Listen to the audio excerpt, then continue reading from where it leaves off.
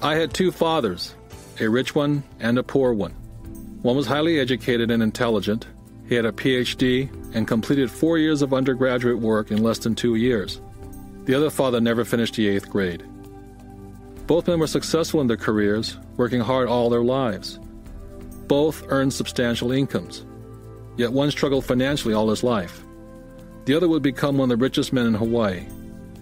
One died leaving tens of millions of dollars to his family, charities, and his church. The other left bills to be paid. Both men were strong, charismatic, and influential. Both men offered me advice, but they did not advise the same things. Both men believed strongly in education, but did not recommend the same course of study. If I had had only one dad, I would have had to accept or reject his advice. Having two dads advising me offered me the choice of contrasting points of view, one of a rich man and one of a poor man.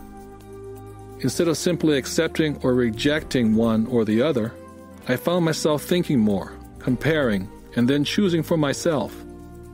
The problem was, the rich man was not rich yet, and the poor man not yet poor. Both were just starting out on their careers, and both were struggling with money and families. But they had very different points of view about the subject of money. For example, one dad would say, "The love of money is the root of all evil." The other, "The lack of money is the root of all evil." As a young boy, having two strong fathers, both influencing me, was difficult. I wanted to be a good son and listen, but the two fathers did not say the same things. The contrast in their points of view, particularly where money was concerned, was so extreme that I grew curious and intrigued. I began to start thinking for long periods of time about what each was saying. Much of my private time was spent reflecting, asking myself questions such as, "Why does he say that?" And then asking the same question of the other dad's statement. It would have been much easier to simply say, "Yeah, he's right, I agree with that," or to simply reject the point of view by saying, "The old man doesn't know what he's talking about." Instead, having two dads whom I loved forced me to think and ultimately choose a way of thinking for myself. As a process, choosing to think for myself turned out to be much more valuable in the long run, rather than simply accepting or rejecting a single point of view. One of the reasons the rich get richer, the poor get poorer, and the middle class struggles in debt is because the subject of money is taught at home, not in school. Most of us learn about money from our parents. So what can a poor parent tell their child about money? They simply say, "Stay in school and study hard." The child may graduate with excellent grades, but with a poor person's financial programming and mindset. It was learned while the child was young. Money is not taught in schools. Schools focus on scholastic and professional skills, but not financial skills. This explains how smart bankers, doctors, and accountants who earned excellent grades in school may still struggle financially all their lives. Our staggering national debt is due in large part to highly educated politicians and government officials making financial decisions with little or no training on the subject of money.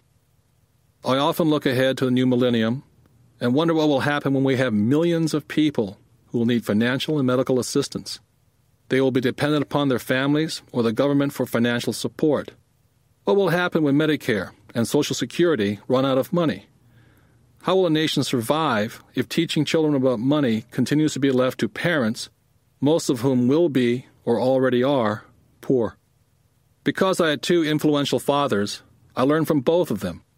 I had to think about each dad's advice, and in doing so, I gained valuable insight into the power and effect of one's thoughts on one's life. For example, one dad had a habit of saying, "I can't afford it." The other dad forbade those words to be used. He insisted I say, "How can I afford it?" One is a statement, and the other is a question. One lets you off the hook, and the other forces you to think. My soon-to-be-rich dad would explain that by automatically saying the words, "I can't afford it," your brain stops working. By asking the question, "How can I afford it?" your brain is put to work. He did not mean buy everything you wanted. He was fanatical about exercising your mind. the most powerful computer in the world. My brain gets stronger every day because I exercise it. The stronger it gets, the more money I can make. He believed that automatically saying, "I can't afford it," was a sign of mental laziness. Although both dads worked hard, I noticed that one dad had a habit of putting his brain to sleep when it came to money matters, and the other had a habit of exercising his brain. The long-term result was that one dad grew stronger financially and the other grew weaker. It is not much different from a person who goes to the gym to exercise on a regular basis versus someone who sits on the couch watching television. Proper physical exercise increases your chances for health, and proper mental exercise increases your chances for wealth. Laziness decreases both health and wealth. My two dads had opposing attitudes and thought. One dad thought that the rich should pay more in taxes and take care of those less fortunate. The other said, taxes punish those who produce and reward those who don't produce. One dad recommended, study hard so you can find a good company to work for. The other recommended, study hard so you can find a good company to buy. One dad said, the reason I'm not rich is because I have you kids. The other said, the reason I must be rich is because I have you kids. One dad encouraged talking about money and business at the dinner table. The other forbade the subject of money to be discussed over a meal. One said, when it comes to money, play it safe and don't take risks. The other said, learn to manage risk. One believed, our home is our largest investment and our greatest asset. The other believed, my house is a liability, and if your house is your largest investment, you're in trouble. Both dads paid their bills on time, yet one paid his bills first, while the other paid his bills last. Being a product of two strong dads allowed me the luxury of observing the effects different thoughts have on one's life. I noticed that people really do shape their life through their thoughts. For example, my poor dad always said, I'll never be rich, and that prophecy became reality. My rich dad, on the other hand, always referred to himself as rich. He would say things like, I'm a rich man, and rich people don't do this. Even when he was flat broke, after a major financial setback, he continued to refer to himself as a rich man. He would cover himself by saying, there's a difference between being poor and being broke. Broke is temporary, and poor is eternal. My poor dad would also say, I'm not interested in money, or money doesn't matter. My rich dad always said, money is power. The power of our thoughts may never be measured or appreciated, but it became obvious to me as a young boy to be aware of my thoughts and how I expressed myself. I noticed that my poor dad was poor not because of the amount of money he earned, which was significant, but because of his thoughts and his actions. As a young boy, having two fathers, I became acutely aware of being careful which thoughts I chose to adopt as my own. Whom should I listen to? My rich dad or my poor dad? Although both men had tremendous respect for education and learning, they disagreed on what they thought was important to learn. One wanted me to study hard, earn a degree, and get a good job to work for money. He wanted me to study to become a professional, an attorney, or an accountant, or to go to business school for my MBA. The other encouraged me to study to be rich, to understand how money works, and learn how to have it work for me.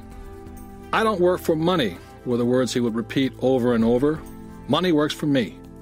At the age of 9, I decided to listen to and learn from my rich dad about money. In doing so, I chose not to listen to my poor dad, even though he was the one with all the college degrees. Once I made up my mind whom to listen to, my education about money began. My rich dad taught me over a period of 30 years, until I was age 39. He stopped once he realized that I knew and fully understood what he had been trying to drum into my often thick skull. Money is one form of power, but what is more powerful is financial education. Money comes and goes, but if you have the education about how money works, you gain power over it and can begin building wealth. The reason positive thinking alone does not work is because most people went to school and never learned how money works, so they spend their lives working for money. Because I was only 9 years old when I started, the lessons my rich dad taught me were simple. And when it was all said and done, there are only 6 main lessons repeated over 30 years. This book is about those 6 lessons, put as simply as possible as my rich dad put forth those lessons to me. The lessons are not meant to be answers, but guideposts. Guideposts that will assist you and your children to grow wealthier, no matter what happens in a world of increasing change and uncertainty. Dad, can you tell me how to get rich? My dad put down the evening paper. Why do you want to get rich, son?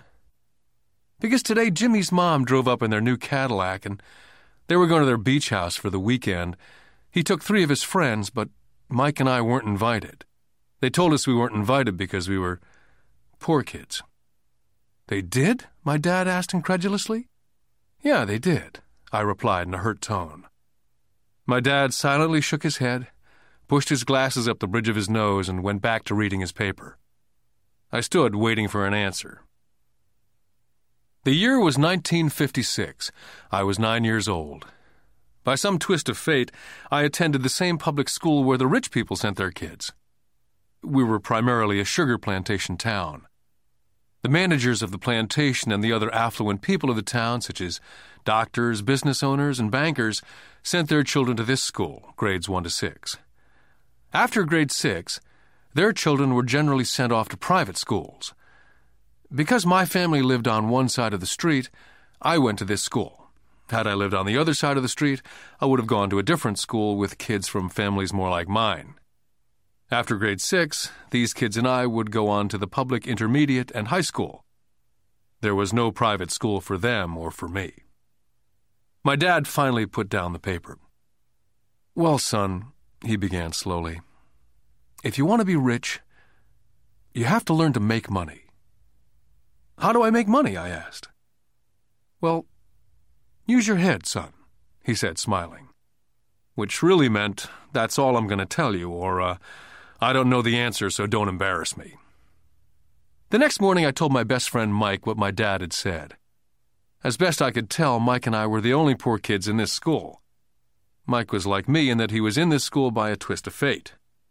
Someone had drawn a jog in the line for the school district, and we wound up in school with the rich kids. So what do we do to make money? Mike asked. I don't know, I said. But do you want to be my partner? He agreed. And so on that Saturday morning, Mike became my first business partner. We spent all morning coming up with ideas on how to make money. Finally, that afternoon, a bolt of lightning came through our heads. It was an idea that Mike had gotten from a science book he'd read. Excitedly, we shook hands, and the partnership now had a business. For the next several weeks, Mike and I ran around our neighborhood, knocking on doors and asking our neighbors if they'd save their toothpaste tubes for us. With puzzled looks, most adults consented with a smile. Some asked us what we were doing, to which we replied, "We can't tell you. It's a business secret." My mom grew distressed as the weeks wore on. We had selected a site next to her washing machine as the place we would stockpile our raw materials. In a brown cardboard box that one time held ketchup bottles, our little pile of used toothpaste tubes began to grow. One day my dad drove up to see 2 9-year-old boys in the driveway with a production line operating at full speed. Fine white powder everywhere. On a long table were small milk cartons from school, and our family's hibachi grill was glowing with red-hot coals at maximum heat.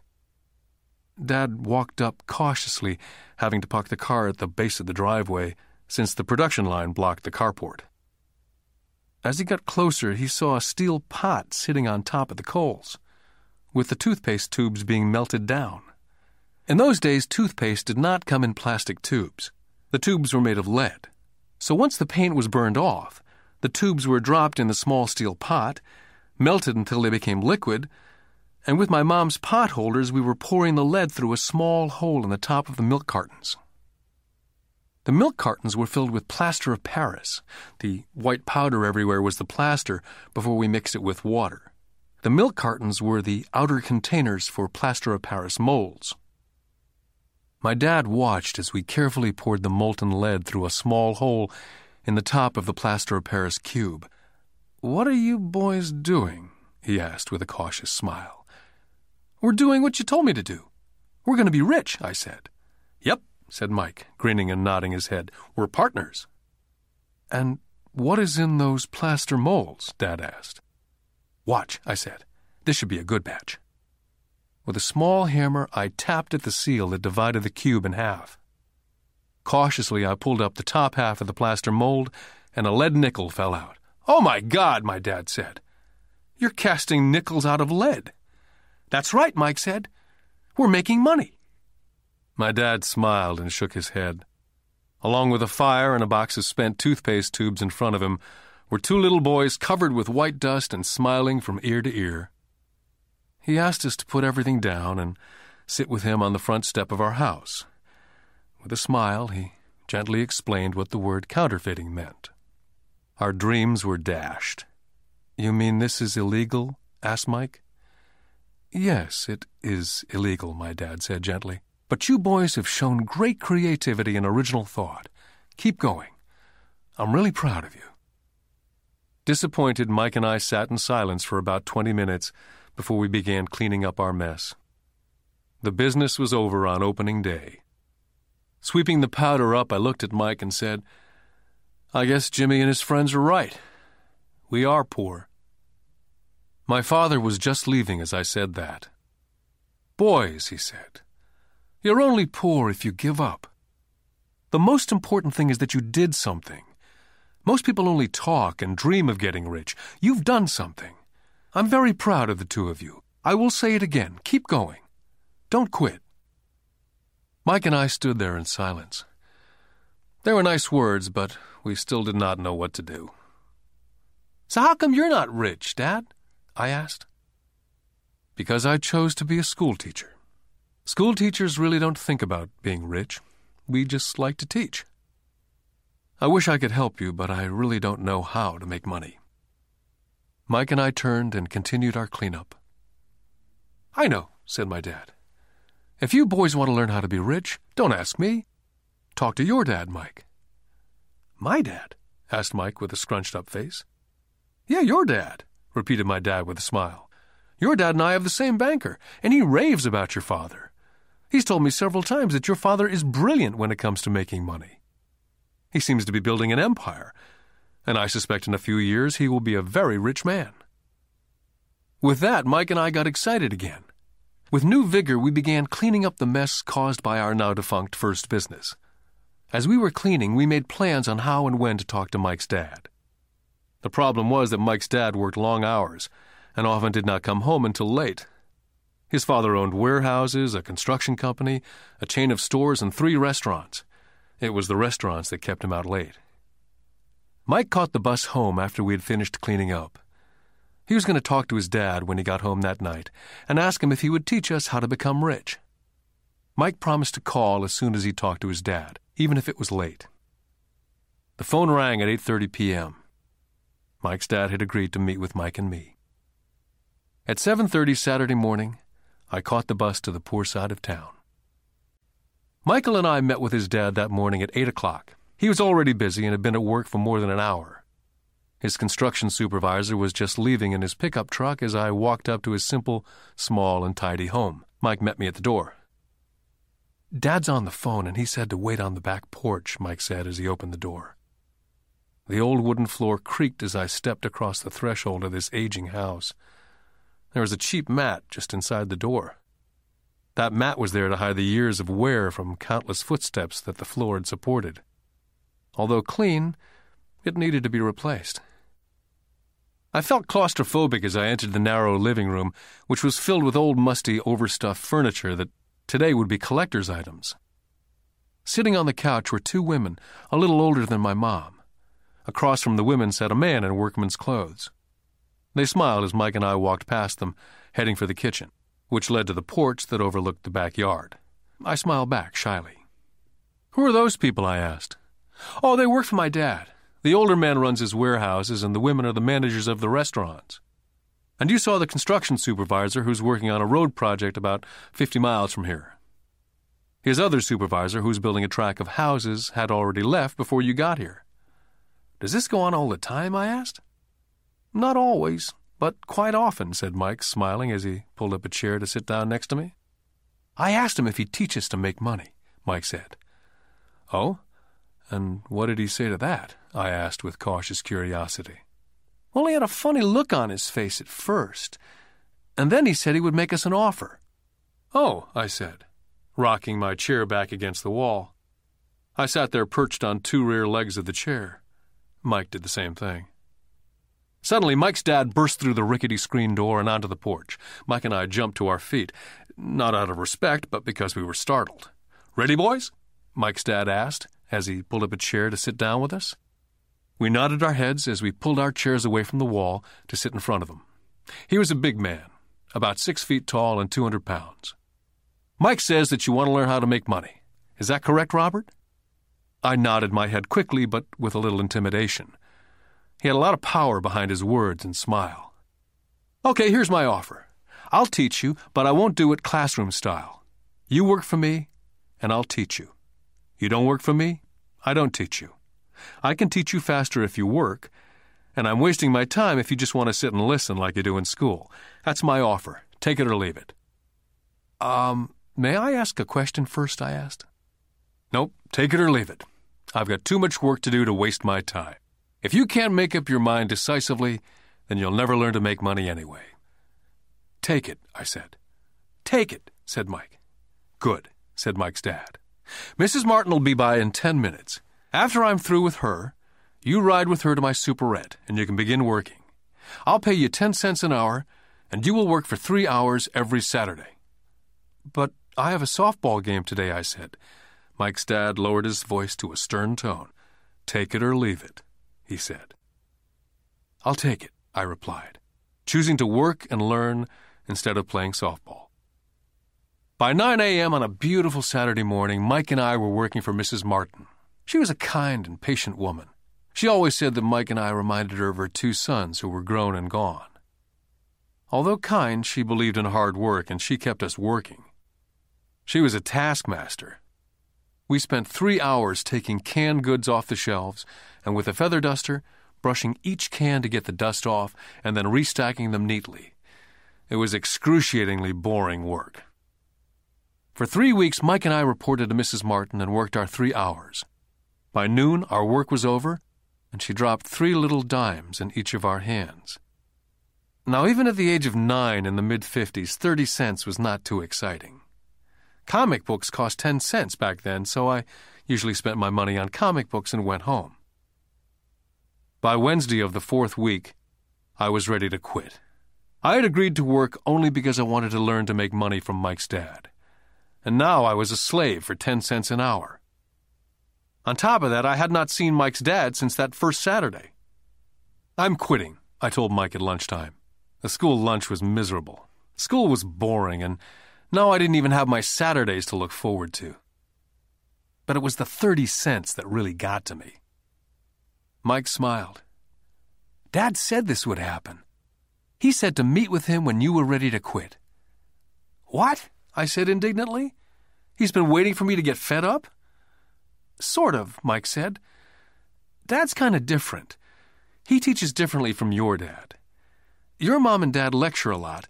My dad is quiet and a man of few words. You just wait till this Saturday. I'll tell him you're ready." "You mean I've been set up?" "No, not really, but maybe. Dad will explain on Saturday." I was ready to face him, and I was prepared. Even my real dad was angry with him. My real dad, the one I called the poor one, thought that my rich dad was violating child labor laws and should be investigated. My educated dad told me to demand what I deserve, at least 25 cents an hour. My poor dad told me that if I didn't get a raise, I was to quit immediately. At 8 o'clock Saturday morning, I was going through the same rickety door of Mike's house. "Take a seat and wait in line," Mike's dad said as I entered. He turned and disappeared into his little office next to a bedroom. I looked around the room and didn't see Mike anywhere. Feeling awkward, I cautiously sat down next to the same 2 women who were there 4 weeks earlier. They smiled and slid across the couch to make room for me. 45 minutes went by, and I was steaming. The 2 women had met with him and left 30 minutes earlier. An older gentleman was in there for 20 minutes and was also gone. The house was empty, and I sat out in his musty, dark living room on a beautiful, sunny Hawaiian day, waiting to talk to a cheapskate who exploited children. I could hear him rustling around in the office, talking on the phone and ignoring me. I was now ready to walk out, but for some reason I stayed. Finally, 15 minutes later at exactly 9 o'clock, Rich Dad walked out of his office, said nothing, and signaled with his hand for me to enter his dingy office. "I understand you want a raise or you're going to quit," Rich Dad said as he swiveled in his office chair. "Well, you're not keeping your end of the bargain," I blurted out, nearly in tears. It was really frightening for a 9-year-old boy to confront a grown-up. "You said that you'd teach me if I worked for you." "Well, I've worked for you. I've worked hard. I've given up my baseball games to work for you, and you don't keep your word. You haven't taught me anything. You're a crook like everyone in town thinks you are. You're greedy. You want all the money and don't take care of your employees. You make me wait and don't show me any respect. I'm only a little boy, and I deserve to be treated better." Rich Dad rocked back in his swivel chair, hands up to his chin, somewhat staring at me. "Not bad," he said. "In less than a month you sound like most of my employees." "What?" I asked. Not understanding what he was saying, I continued with my grievance. "I thought you were going to keep up your end of the bargain and teach me. Instead, you want to torture me. That's cruel. That's really cruel." "I am teaching you," Rich Dad said quietly. "What have you taught me?" "Nothing," I said angrily. "You haven't even talked to me once since I agreed to work for peanuts. 10 cents an hour, huh? I should notify the government about you. We have child labor laws, you know. My dad works for the government, you know." "Wow," said Rich Dad. "Now you sound like most of the people who used to work for me. People I've either fired or they've quit." "So what do you have to say?" I demanded, feeling pretty brave for a little kid. "How do you know that I've not taught you anything?" asked Rich Dad calmly. "Well, you've never talked to me. I've worked for 3 weeks and you've not taught me anything," I said with a pout. "Does teaching mean talking or a lecture?" Rich Dad asked. "Well, yes," I replied. "That's how they teach you in school," he said, smiling. "But that is not how life teaches you. And I would say that life is the best teacher of all. Most of the time, life does not talk to you, just sort of pushes you around. Each push is life saying, 'Wake up. There's something I want you to learn.'" I had no idea what he was talking about. Life pushes all of us around. Some give up, others fight. A few learn the lesson and move on. They welcome life pushing them around. To these few people, it means they need and want to learn something. They learn and move on. Most quit, and a few, like you, fight. Rich Dad stood and shut the creaky old wooden window that needed repair. "If you learn this lesson, you will grow into a wise, wealthy, and happy young man. If you don't, you will spend your life blaming a job, low pay, or your boss for your problems. You'll live life hoping for that big break that'll solve all your money problems." Rich Dad looked over to me to see if I was still listening. His eyes met mine. We stared at each other, streams of communication going between us through our eyes. Finally, I pulled away once I had absorbed his last message. I knew he was right. I was blaming him, and I did ask to learn. I was fighting. Rich Dad continued, "Or if you're the kind of person who has no guts, you just give up every time life pushes you. If you're that kind of person, you'll live all your life playing it safe, doing the right things, saving yourself for some event that never happens. Then you die a boring old man. You'll have lots of friends who'll really like you because you were such a nice, hard-working guy. You spent a life playing it safe, doing the right things. But the truth is, you let life push you into submission. Deep down, you were terrified of taking risks. You really wanted to win, but the fear of losing was greater than the excitement of winning. Deep inside, you and only you will know that you didn't go for it. You chose to play it safe." Our eyes met again. For 10 seconds we looked at each other, only pulling away once the message was received. "You've been pushing me around?" I asked. "Some people might say that," smiled Rich Dad. "I would say that I just gave you a taste of life." "What taste of life?" I asked, still angry but now curious. You boys are the first people that have ever asked me to teach them how to make money. I have more than 150 employees, and not one of them has asked me what I know about money. They ask me for a job and a paycheck, but never to teach them about money. So most will spend the best years of their lives working for money, not really understanding what it is they're working for. I sat there listening intently. So when Mike told me about you wanting to learn how to make money, I decided to design a course that was close to real life. Now, I could talk till I was blue in the face, but you wouldn't hear a thing. So I decided to let life push you around a bit so you could hear me. That's why I only paid you 10 cents. So what is the lesson I learned from working for only 10 cents an hour, I asked. That you're cheap and exploit your workers? Rich Dad laughed heartily. You'd best change your point of view. Stop blaming me, thinking I'm the problem. If you think I'm the problem, then you have to change me. If you realize that you're the problem, then you can change yourself, learn something, and grow wiser. But you only pay me 10 cents. So what are you learning? Rich Dad asked, smiling. That you're cheap, I said with a sly grin. See, you think I'm the problem, said Rich Dad. But you are. Well, keep that attitude and you learn nothing. Keep the attitude that I'm the problem, and what choices do you have? Well, if you don't pay me more or show me more respect and teach me, I'll quit. Well put, Rich Dad said. And that's exactly what most people do. They quit and go looking for another job, better opportunity, and higher pay, actually thinking that a new job or more pay will solve the problem. In most cases, it won't. So what will solve the problem, I asked? Just take this measly 10 cents an hour and smile? Rich Dad smiled. That's what the other people do. Just accept a paycheck, knowing that they and their family will struggle financially. But that's all they do. Waiting for a raise, thinking that more money will solve the problem. Most just accept it, and some take a second job working harder, but again accepting a small paycheck. I sat staring at the floor, beginning to understand the lesson Rich Dad was presenting. I could sense it was a taste of life. Finally, I looked up and repeated the question. So what will solve the problem? This, he said, tapping me gently on the head. This stuff between your ears. It was at that moment that Rich Dad shared the pivotal point of view that separated him from his employees and my poor dad, and led him to eventually become one of the richest men in Hawaii, while my highly educated but poor dad struggled financially all his life. It was a singular point of view that made all the difference over a lifetime. Rich Dad said over and over this point of view, which I call lesson number 1. The rich don't work for money. On that bright Saturday morning, I was learning a completely different point of view from what I'd been taught by my poor dad. At the age of 9, I grew aware that both dads wanted me to learn. Both dads encouraged me to study, but not the same things. My highly educated dad recommended that I do what he did.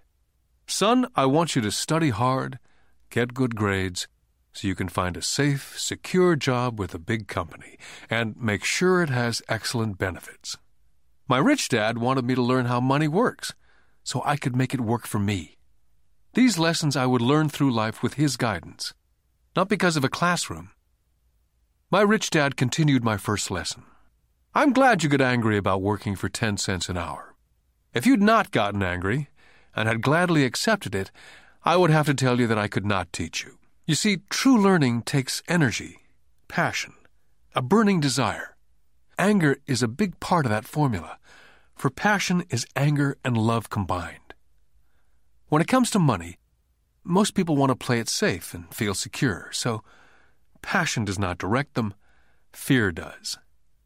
So is that why they'll take a job with low pay? I asked. Yes, said Rich Dad. Some people say I exploit people because they don't pay as much as the sugar plantation or the government. I say people exploit themselves. It's their fear, not mine. But don't you feel you should pay them more? I asked. I don't have to. And besides, more money will not solve the problem. Just look at your dad. He makes a lot of money and he still can't pay his bills. Most people, given more money, only get into more debt. So that's why the 10 cents an hour, I said, smiling. It's a part of the lesson. That's right, smiled Rich Dad. You see, your dad went to school and got an excellent education so he could get a high-paying job, which he did. But he still has money problems because he never learned anything about money at school. On top of that, he believes in working for money. And you don't, I asked.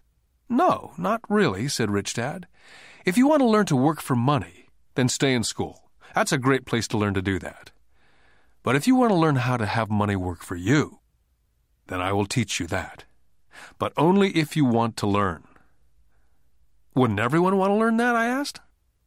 No, said Rich Dad, simply because it's easier to learn to work for money, especially if fear is your primary emotion when the subject of money is discussed.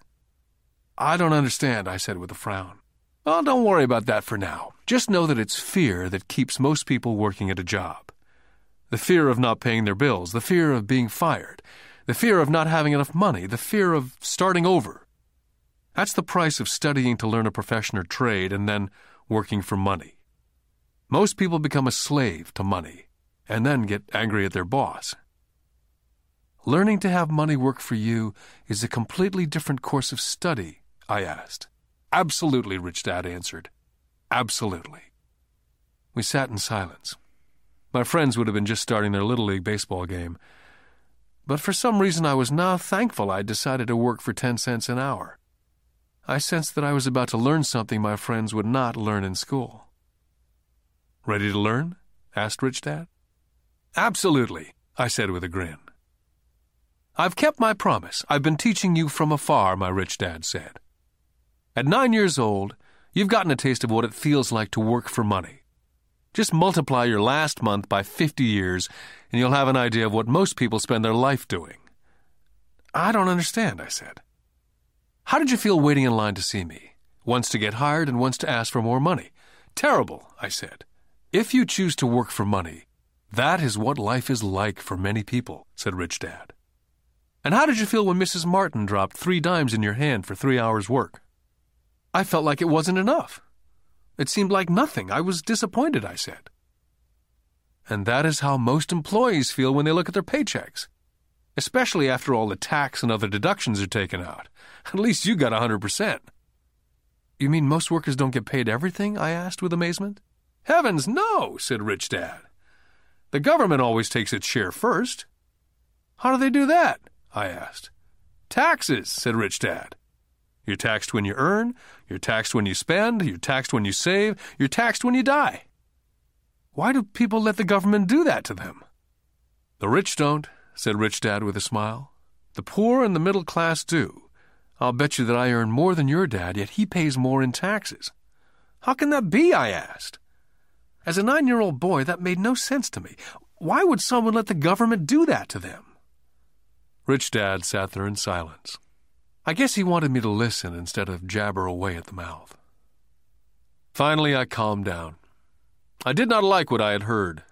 I knew my dad complained constantly about paying so much in taxes, but really did nothing about it. Was that life pushing him around? Rich Dad rocked slowly and silently in his chair, just looking at me. Ready to learn? He asked. I nodded my head slowly. Learning how to have money work for you is a lifetime study. Most people go to college for 4 years and their education ends. I already know that my study of money will continue over a lifetime simply because the more I find out, the more I find out I need to know. Most people never study the subject. They go to work, get their paycheck, balance their checkbooks, and that's it. On top of that, they wonder why they have money problems. Then they think that more money will solve the problem. Few realize that it's their lack of financial education that is the problem. So, my dad has tax problems because he doesn't understand money? I asked, confused. Look, said Rich Dad, taxes are just one small section on learning how to have money work for you. Today, I just wanted to find out if you still have the passion to learn about money. Most people don't. They want to go to school, learn a profession, have fun at their work, and earn lots of money. One day they wake up with big money problems, and then they can't stop working. That's the price of only knowing how to work for money, instead of studying how to have money work for you. So, do you still have the passion to learn? Asked Rich Dad. I nodded my head. Good, said Rich Dad. Now get back to work. This time I will pay you nothing. What? I asked in amazement. You heard me. Nothing. You'll work the same 3 hours every Saturday, but this time you will not be paid 10 cents an hour. You said you wanted to learn to not work for money, so I'm not going to pay you anything. I couldn't believe what I was hearing. I've already had this conversation with Mike. He's already working, dusting, and stacking canned goods for free. You better hurry up and get back there. I stood there, still not believing what a raw deal I'd been handed. Here I came to ask for a raise, and now I was being told to keep working for nothing. Rich Dad tapped me on the head and said, "Use this. Now get out of here." I didn't tell my poor dad I wasn't being paid. He would not have understood, and I did not want to try to explain something that I did not yet understand myself. For 3 more weeks, Mike and I worked for 3 hours every Saturday for nothing. The work didn't bother me, and the routine got easier. It was the missed baseball games and not being able to afford to buy a few comic books that got to me. Rich Dad stopped by at noon on the 3rd week. We heard his truck pull up in the parking lot and sputter when the engine was turned off. He entered the store and greeted Mrs. Martin with a hug. After finding out how things were going in the store, he reached into the ice cream freezer, pulled out 2 bars, paid for them, and signaled to Mike and me, "Let's go for a walk, boys." We crossed the street, dodging a few cars, and walked across a large grassy field where a few adults were playing softball. Sitting down at a remote picnic table, he handed Mike and me the ice cream bars. "How's it going, boys?" "Okay," Mike said. I nodded in agreement. "Learn anything yet?" Rich Dad asked. Mike and I looked at each other, shrugged our shoulders, and shook our heads in unison. "Well, you boys had better start thinking. You're staring at one of life's biggest lessons. If you learn the lesson, you'll enjoy a life of great freedom and security. If you don't learn the lesson, you'll wind up like Mrs. Martin and most of the people playing softball in this park. They work very hard for little money, clinging to the illusion of job security, looking forward to a 3-week vacation each year and a skimpy pension after 45 years of work. Now, if that excites you, I'll give you a raise to 25 cents an hour." "But these are good, hard-working people. Are you making fun of them?" I demanded. A smile came over Rich Dad's face. "Mrs. Martin's like a mother to me, and I would never be that cruel. I may sound cruel because I'm doing my best to point something out to the two of you. I want to expand your point of view so you can see something most people never have the benefit of seeing because their vision is too narrow. Most people never see the trap they're in." Mike and I sat there uncertain of his message. He sounded cruel, yet we could sense he was desperately wanting us to know something. With a smile, Rich Dad said, "Doesn't that 25 cents an hour sound good? Doesn't that make your heart beat a little faster?" I shook my head no, but it really did. 25 cents an hour would be big bucks to me. "Okay, I'll pay you $1 an hour," Rich Dad said with a sly grin. Now my heart was beginning to race. My brain was screaming, "Take it, take it." I could not believe what I was hearing. Still, I said nothing. "Okay, $2 an hour." My little 9-year-old brain and heart nearly exploded. After all, it was 1956, and being paid $2 an hour would have made me the richest kid in the world. I couldn't imagine earning that kind of money. I wanted to say yes, but somehow my mouth stayed silent. Maybe my brain had overheated and blown a fuse, but deep down I badly wanted that $2 an hour. The ice cream had melted and was running down my hand. Rich Dad was looking at 2 boys staring back at him, eyes wide open and brains empty. He knew that he was testing us, and he knew there was part of our emotions that wanted to take the deal. "Okay," he said, $5 an hour. Suddenly there was a silence from inside me. Something had changed. The offer was too big and had gotten ridiculous. Not too many grown-ups in 1956 made more than $5 an hour. The temptation disappeared and a calm set in. Slowly I turned to my left to look at Mike. He looked back at me.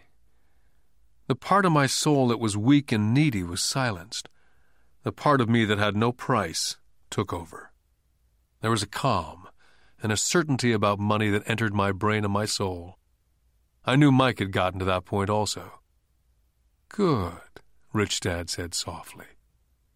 "Most people have a price. And they have a price because of human emotions named fear and greed. First, the fear of being without money motivates us to work hard. And then once we get that paycheck, greed or desire starts us thinking about all the wonderful things money can buy.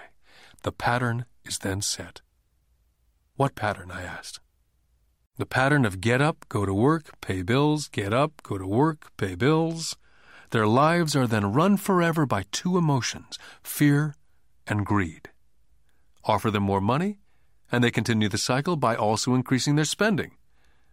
This is what I call the rat race. "There is another way?" Mike asked. "Yes," said Rich Dad slowly, "but only a few people find it." "And what is that way?" Mike asked. "That's what I hope you boys will find out as you work and study with me. That is why I took away all forms of pay." "Any hints?" Mike asked. "We're kind of tired of working hard, especially for nothing." "Well, the first step is telling the truth," said Rich Dad. "We haven't been lying," I said. "I did not say you were lying. I said to tell the truth," Rich Dad came back. "The truth about what?" I asked. "How you're feeling," Rich Dad said. "You don't have to say it to anyone else, just yourself." "You mean the people in this park, the people who work for you, Mrs. Martin, they don't do that?" I asked. "I doubt it," Rich Dad said. "Instead, they feel the fear of not having money. Instead of confronting the fear, they react instead of think. They react emotionally instead of using their heads," Rich Dad said, tapping us on our heads. "Then they get a few bucks in their hands, and again the emotion of joy and desire and greed take over. And again they react instead of think." "So their emotions do their thinking," Mike said. "That's correct," said Rich Dad. "Money is running their lives, and they refuse to tell the truth about that. Money is in control of their emotions, and hence their souls." Rich Dad sat quietly, letting his words sink in. Realizing we had absorbed as much as possible of what he was talking about, Rich Dad said, "I want you boys to avoid that trap. That is really what I want to teach you. Not just to be rich, because being rich does not solve the problem." "It doesn't?" I asked, surprised. "No, it doesn't. Let me finish with the other emotion, which is desire. Some call it greed, but I prefer desire. It's perfectly normal to desire something better, prettier, more fun or exciting. So people also work for money because of desire. They desire money for the joy they think it can buy. But the joy that money brings is often short-lived, and they soon need more money for more joy, more pleasure, more comfort, more security. So they keep working, thinking money will soothe their souls that are troubled by fear and desire, but money cannot do that." "Even for rich people?" Mike asked. "Rich people included," said Rich Dad. "In fact, the reason many rich people are rich is not because of desire, but because of fear.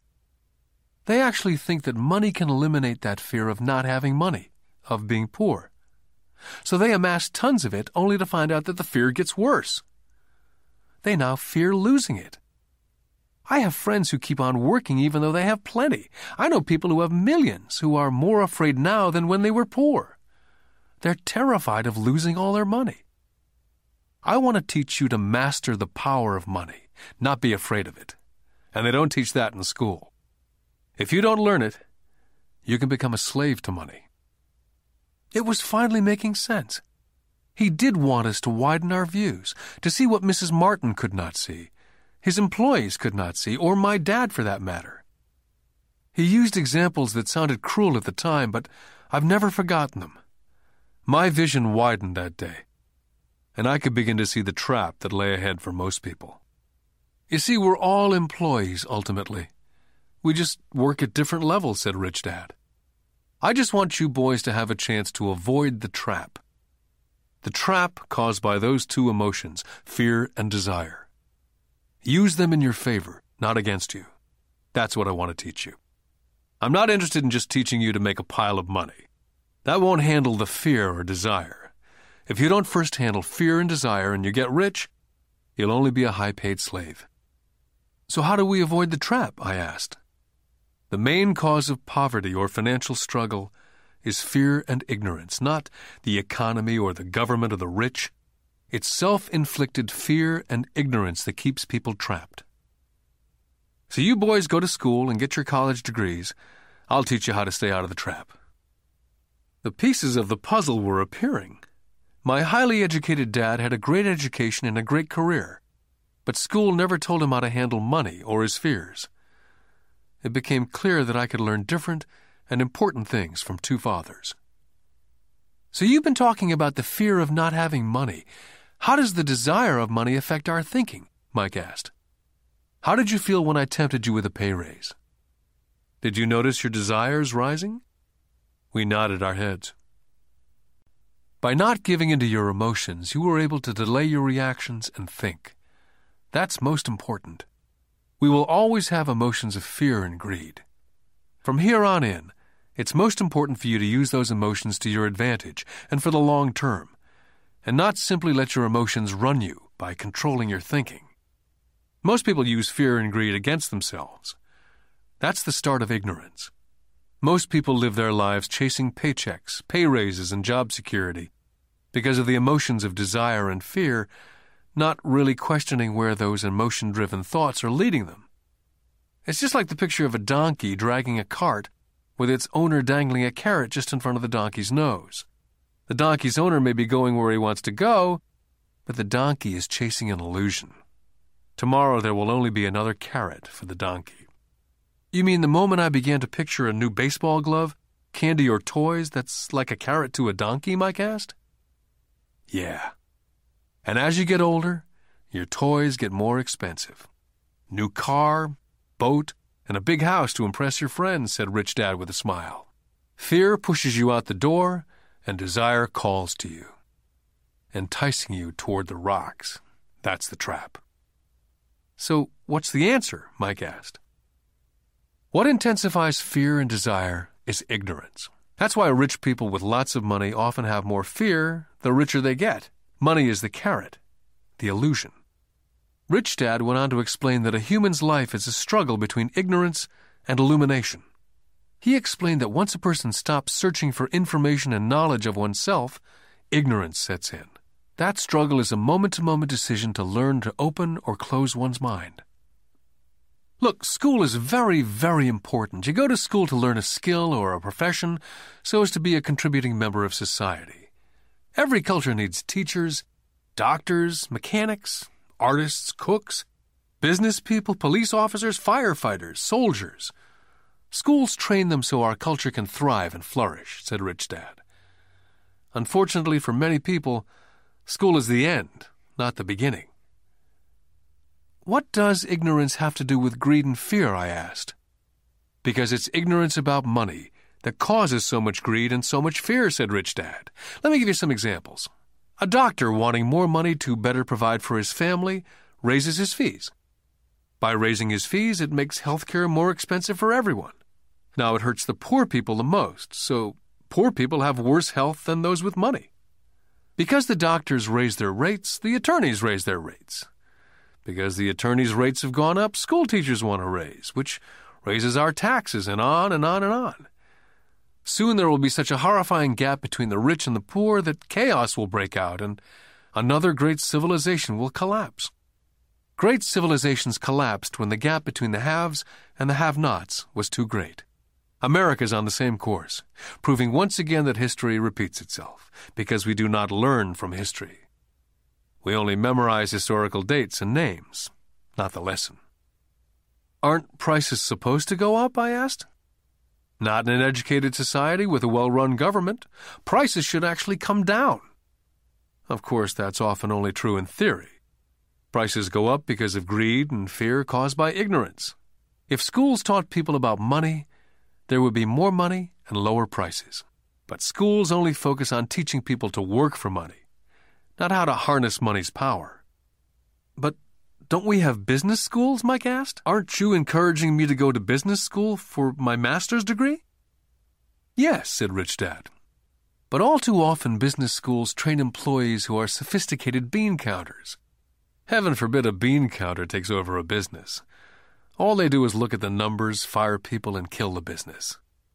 I know because I hire bean counters. All they think about is cutting costs and raising prices, which causes more problems. Bean counting is important. I wish more people knew it, but it too is not the whole picture," added Rich Dad angrily. "So is there an answer?" asked Mike. "Yes," said Rich Dad. "Learn to use your emotions to think, not think with your emotions. When you boys mastered your emotions, first by agreeing to work for free, I knew there was hope.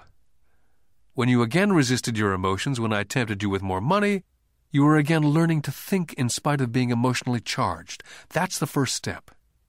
Can you tell the difference between emotions thinking and the head thinking?" Mike asked. "Oh, yes, I hear it all the time," said Rich Dad. "I hear things like, 'Well, everyone has to work,' or 'The rich are crooks,' or 'I'll get another job. I deserve this raise. You can't push me around,' or 'I like this job because it's secure,' instead of 'Is there something I'm missing here?' which breaks the emotional thought and gives you time to think clearly.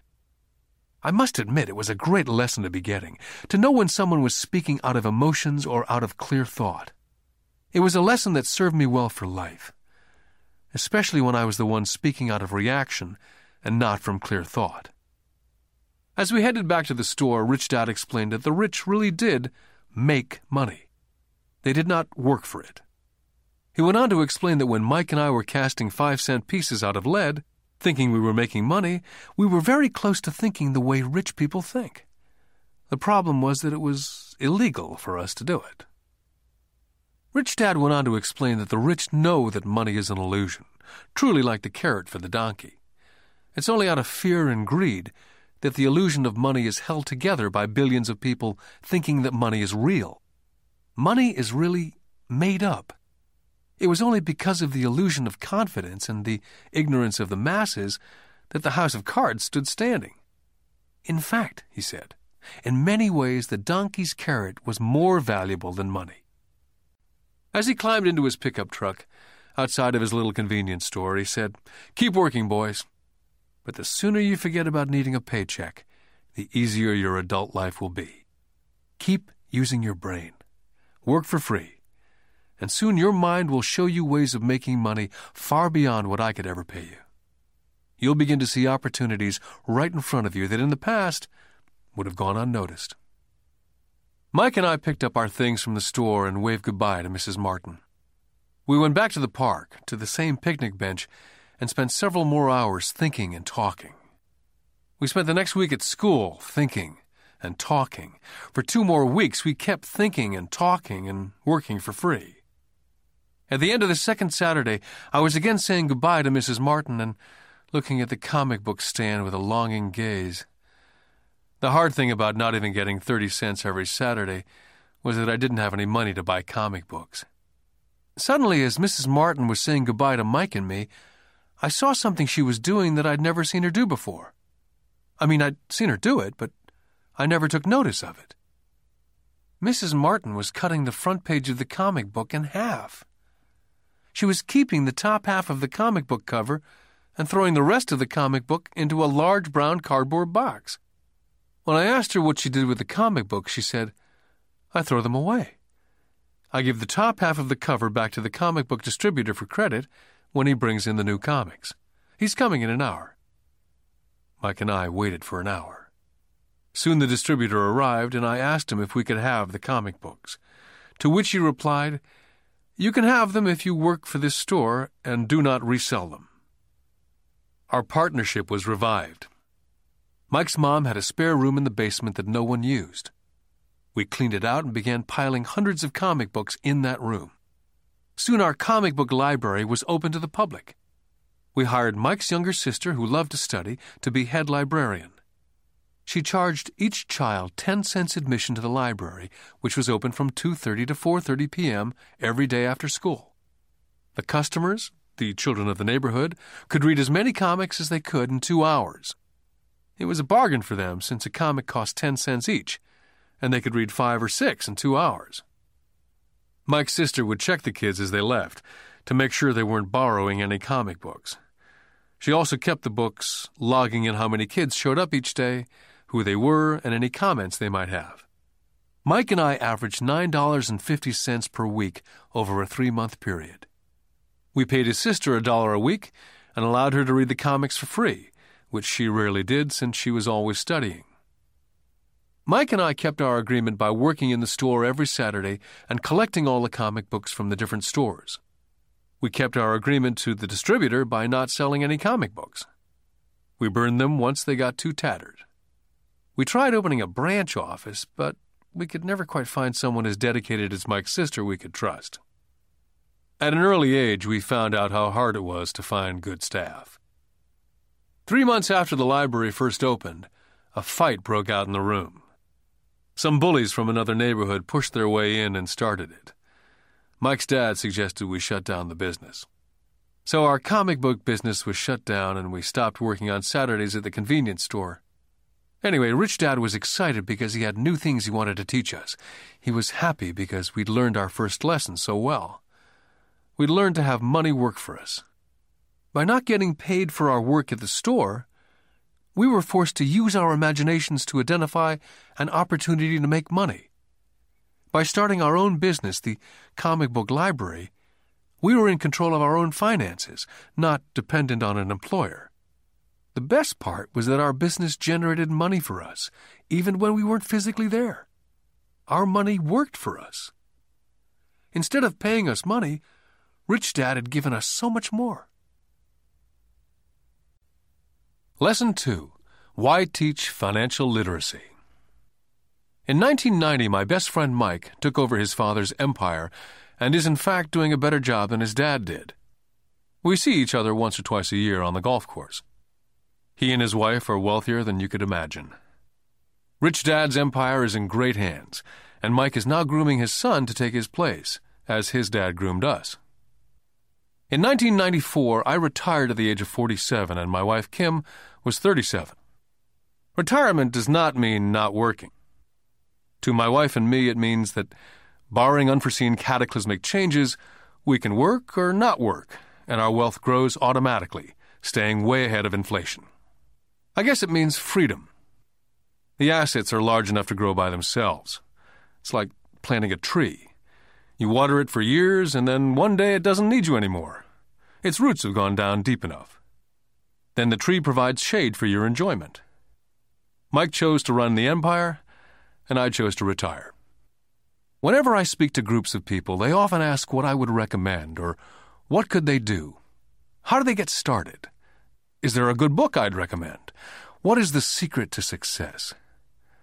I simply say to them what my rich dad said back to me when I was a little kid. If you want to be rich, you need to be financially literate. That idea was drummed into my head every time we were together. As I said, my educated dad stressed the importance of reading books, while my rich dad stressed the need to master financial literacy. If you're going to build the Empire State Building, the first thing you need to do is dig a deep hole and pour a strong foundation. If you're going to build a home in the suburbs, all you need to do is pour a 6-inch slab of concrete. Most people, in their drive to get rich, are trying to build an Empire State Building on a 6-inch slab. Our school system, having been created in the agrarian age, believes in homes with no foundation dirt floors are still the rage. So kids graduate from school with virtually no financial foundation. One day, sleepless and deep in debt in suburbia, living the American dream, they decide that the answer to their financial problems is to find a way to get rich quick. Construction on the skyscraper begins. It goes up quickly, and soon, instead of the Empire State Building, we have the Leaning Tower of suburbia. The sleepless nights return. As for Mike and me in our adult years, both of our choices were possible, because we were taught to pour a strong financial foundation when we were just kids. Now, accounting is possibly the most boring subject in the world. It also could be the most confusing. But if you want to be rich, long-term, It could be the most important subject. The question is, how do you take a boring and confusing subject and teach it to kids? The answer is, make it simple. My rich dad poured a strong financial foundation for Mike and me. Since we were just kids, he created a simple way to teach us. For years, he only drew pictures and used words. Mike and I understood the simple drawings, the jargon, the movement of money. And then in later years, Rich Dad began adding numbers. Most importantly, you must know the difference between an asset and a liability, and buy assets. If you want to be rich, this is all you need to know. It is rule number 1. It is the only rule. This may sound absurdly simple, but most people have no idea how profound this rule is. Most people struggle financially because they do not know the difference between an asset and a liability. Rich people acquire assets. The poor and middle class acquire liabilities, but they think they are assets. When Rich Dad explained this to Mike and me, we thought he was kidding. Here we were nearly teenagers and waiting for the secret to get rich, and this was his answer. It was so simple that we had to stop for a long time to think about it. If it's that simple, how come everyone's not rich? I asked. Rich Dad smiled, because people do not know the difference between an asset and a liability. I remember asking, how could adults be so silly? If it's that simple, if it's that important, why would everyone not want to find out? It took our rich dad only a few minutes to explain what assets and liabilities were. To teach preteen boys, Rich Dad kept everything simple, using as many pictures as possible, as few words as possible, and no numbers for years. My rich dad simply drew a vertical box with a line through the middle. The top half was for income, and the bottom half was for expenses. Then beneath that box, he drew another box horizontally, which he divided into a left half for assets and a right half for liabilities. The income statement, often called a profit and loss statement, measures income and expenses, money in or money out. The second set of boxes is the balance sheet. It's called that because it's supposed to balance assets against liabilities. That relationship is vital to understand. The primary cause of financial struggle is simply not knowing the difference between an asset and a liability. The cause of the confusion is found in the definition of the two words. If you want a lesson in confusion, simply look up the words asset and liability in the dictionary. So my rich dad simply told two young boys the following. An asset is something that puts money in my pocket. A liability is something that takes money out of my pocket. This is really all you need to know. If you want to be rich, simply spend your life buying assets. If you want to be poor or middle class, spend your life buying liabilities. It's not knowing the difference that causes most of the financial struggle in the real world. My rich dad then drew 3 arrows on his diagram. He explained, the arrow represents the flow of cash, or cash flow. In 80% of most families, the financial story is a story of working hard in an effort to get ahead. It's not because they don't make money, but because they spend their lives buying liabilities instead of assets.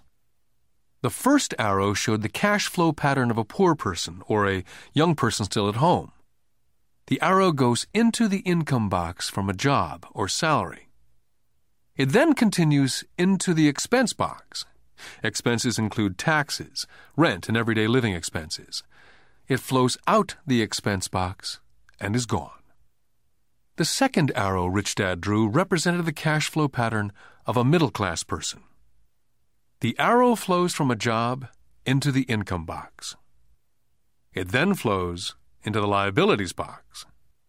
Most middle-class people acquire many liabilities, such as a mortgage, a car loan, and credit card debt. From the liabilities box, it flows to the expense box, where the monthly payments are made for the liabilities, as well as taxes and living expenses.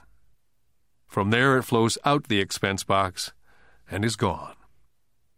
The third arrow is the pattern of a wealthy person. This arrow simply flows from the asset box into the income box. The cash flow is not generated by a job or salary, but by assets. Remember, assets are things that put money in your pocket. Additionally, the rich have few expenses and liabilities, or if they do, those liabilities are more than covered by their assets. Examples such as these are oversimplified. Everyone has living expenses, the need for food, shelter, and clothing. The diagrams Rich Dad drew show the flow of cash through a poor, middle class, or wealthy person's life. It's the cash flow that tells the story. It's the story of how a person handles their money, what they do after they get the money in their hand. I cringe whenever I hear people ask me how to get rich quicker. Or how do they start? I often hear, I'm in debt, so I need to make more money. But more money will often not solve the problem. In fact, it may actually accelerate the problem. Money often makes obvious our tragic human flaws. Money often puts a spotlight on what we do not know. That's why, all too often, a person who comes into a sudden windfall of cash, let's say an inheritance, a pay raise, or lottery winnings, soon returns to the same financial mess, if not worse than the mess they were in before they received the money. Money only accentuates the cash flow pattern running in your head. If your pattern is to spend everything you get, most likely an increase in cash will just result in an increase in spending. Thus, the